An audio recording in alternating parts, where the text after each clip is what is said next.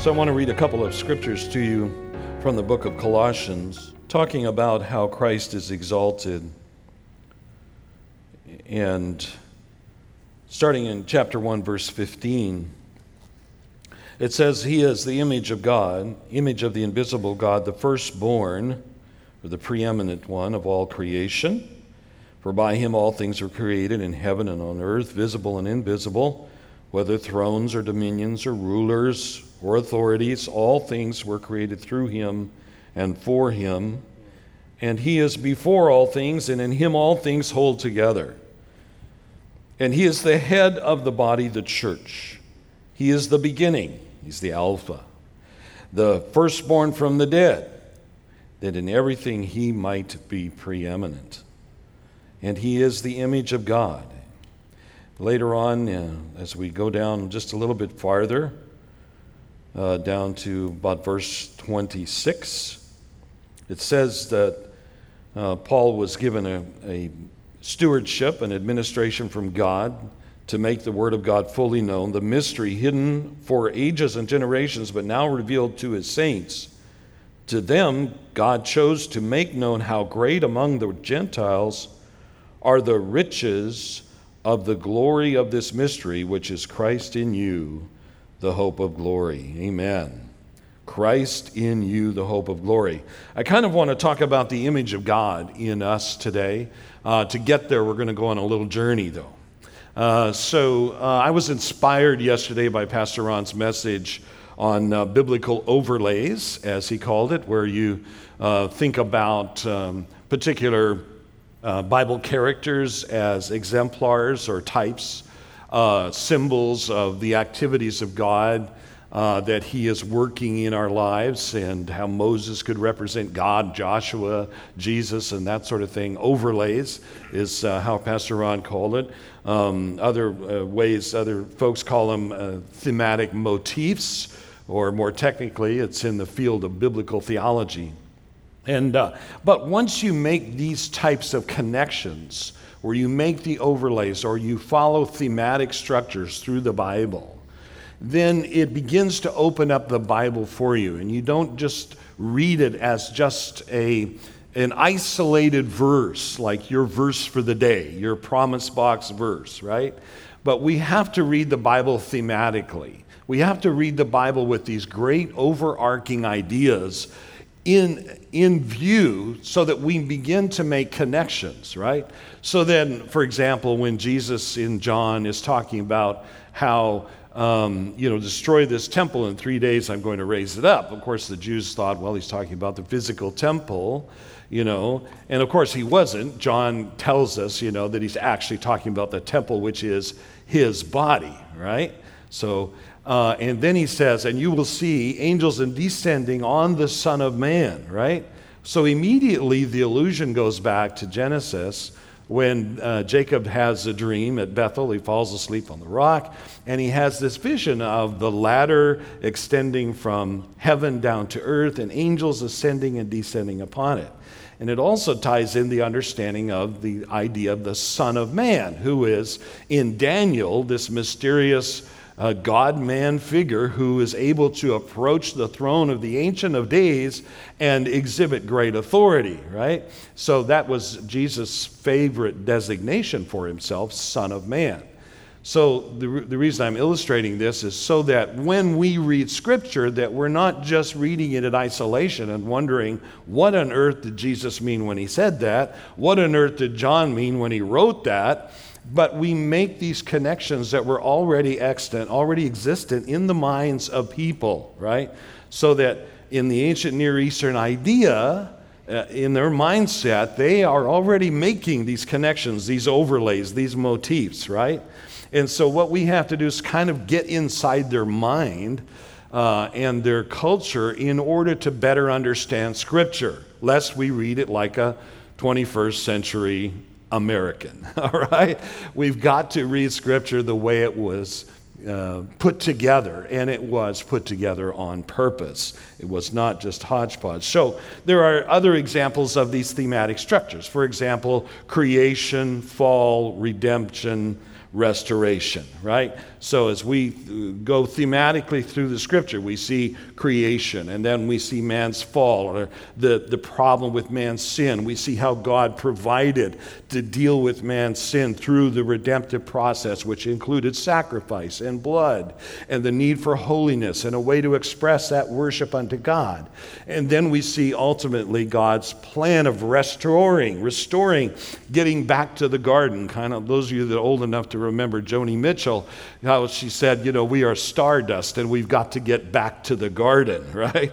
It's a very old song, old folk song, but the idea is that God created us, right, with purpose. And he planted man in a garden, and he told him to subdue it, and he told him to essentially, as he was created as God's image, he was to reflect the image of God within the garden and walk with God in the garden. So in many respects, and we don't have time to explore it all, but in many respects, Eden was actually a temple, all right? And Adam was a priest walking within the temple in the presence of God and called to emulate and demonstrate and to subdue the rest of the earth. Because outside of the garden, there was stuff that had to be subdued, right? And the garden had to be guarded and tended. And the failure of Adam and Eve, when they imaged, in their image practice, in their obedience to the commands of God, they failed to guard the garden against the serpent's intrusion, right?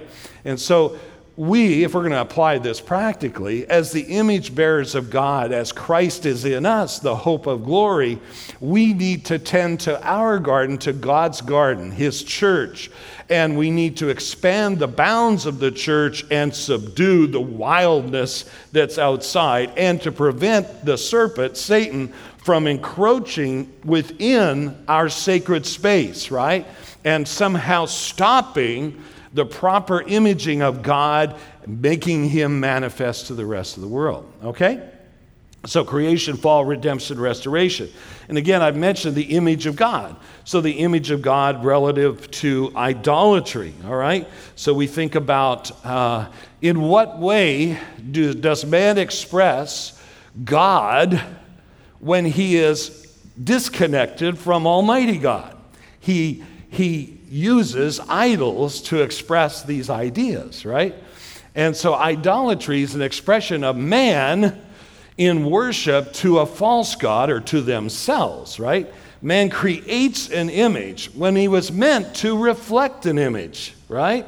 And so man creates these false idols. And I remember being in Nepal and walking into the hotel after a long day of ministry, Felicia and I, and there was these Tibetan priests there.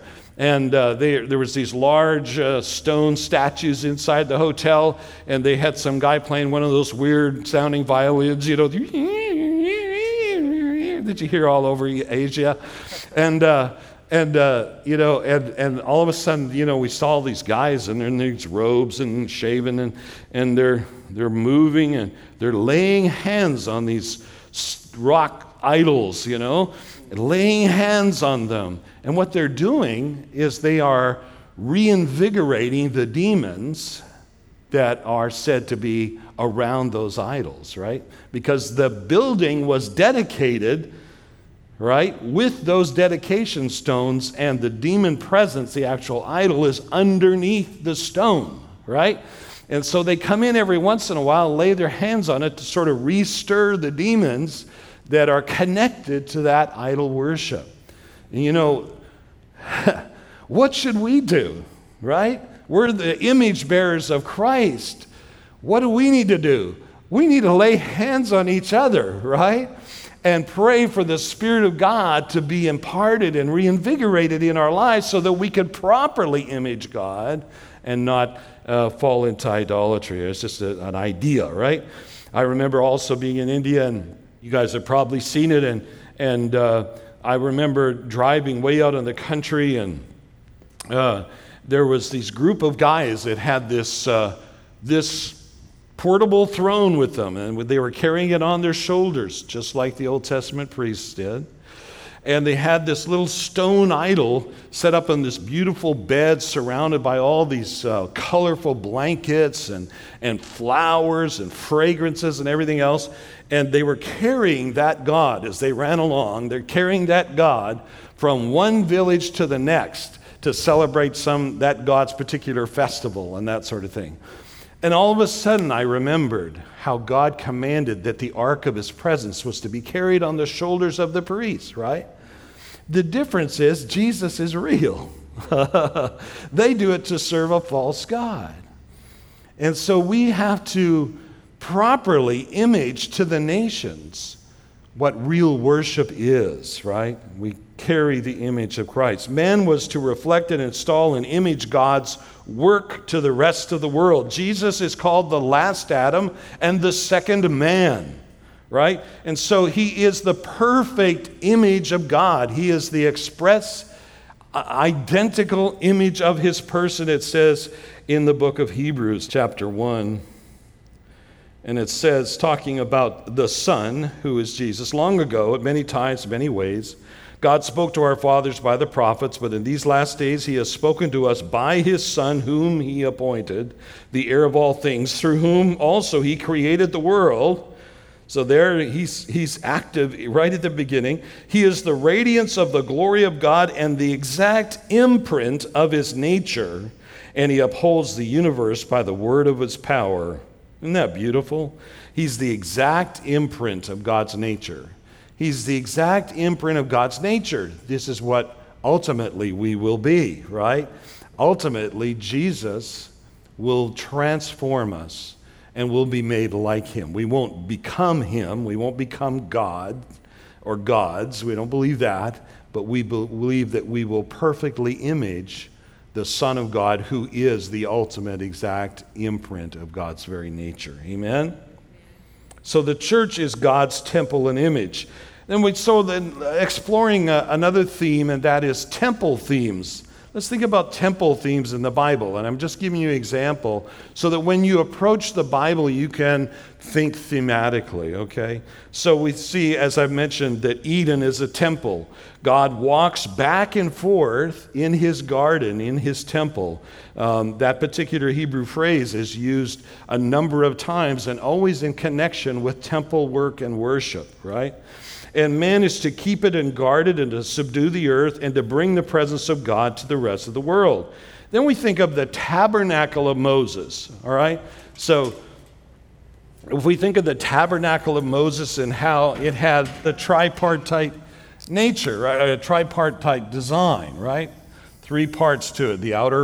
This outer fence, protective fence, right? And had a gate, right? And then it had a piece of furniture called the brass altar, and then a laver. And then it had a separate building, the actual tabernacle proper, that was divided into two. And inside it had the table of it had the candlestick, the lampstand, the table of showbread. The altar of incense, like that. And then we had a table with some bread on it, right? So we had these three pieces of furniture. And then in here, you all know this, they had the Ark of the Covenant, and on top was the mercy seat. And then it had cherubims. I'm not even going to try. I have no idea. Fake cherubims there. Okay. So, tripartite temple of God, not unlike the rest of the designs, even in the Temple of Solomon, even in Ezekiel's temple, even in the restored temple after the Babylonian captivity, this idea. So its threefold structure was even prophetic as time. So when we look at the outside of the outer court, this outside wall here, when you take the whole area of this cloth fence that was tall and had pillars and everything else. There's so much meaning in that. But the entire area of that was about 1,500 square cubits of material, okay?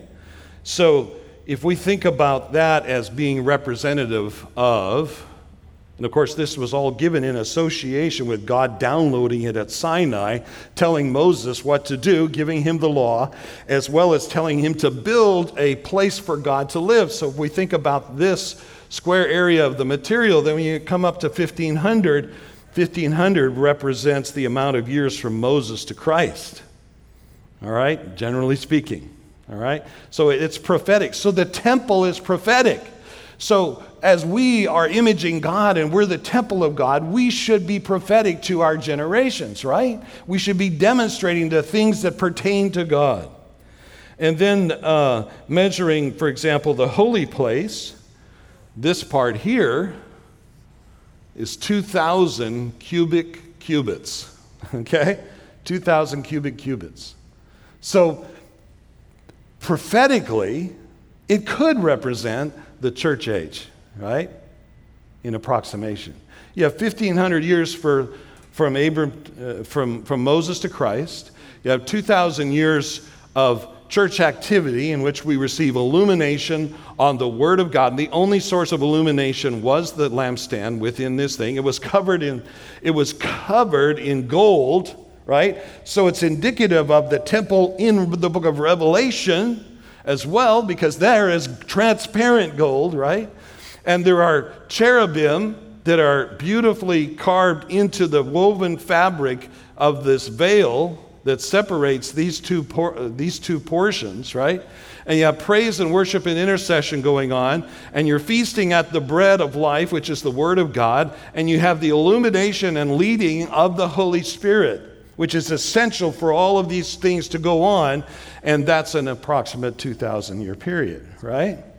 So then within the Holy of Holies, you have the Ark of the Covenant, which carries so many wonderful things, and you have cherubim there.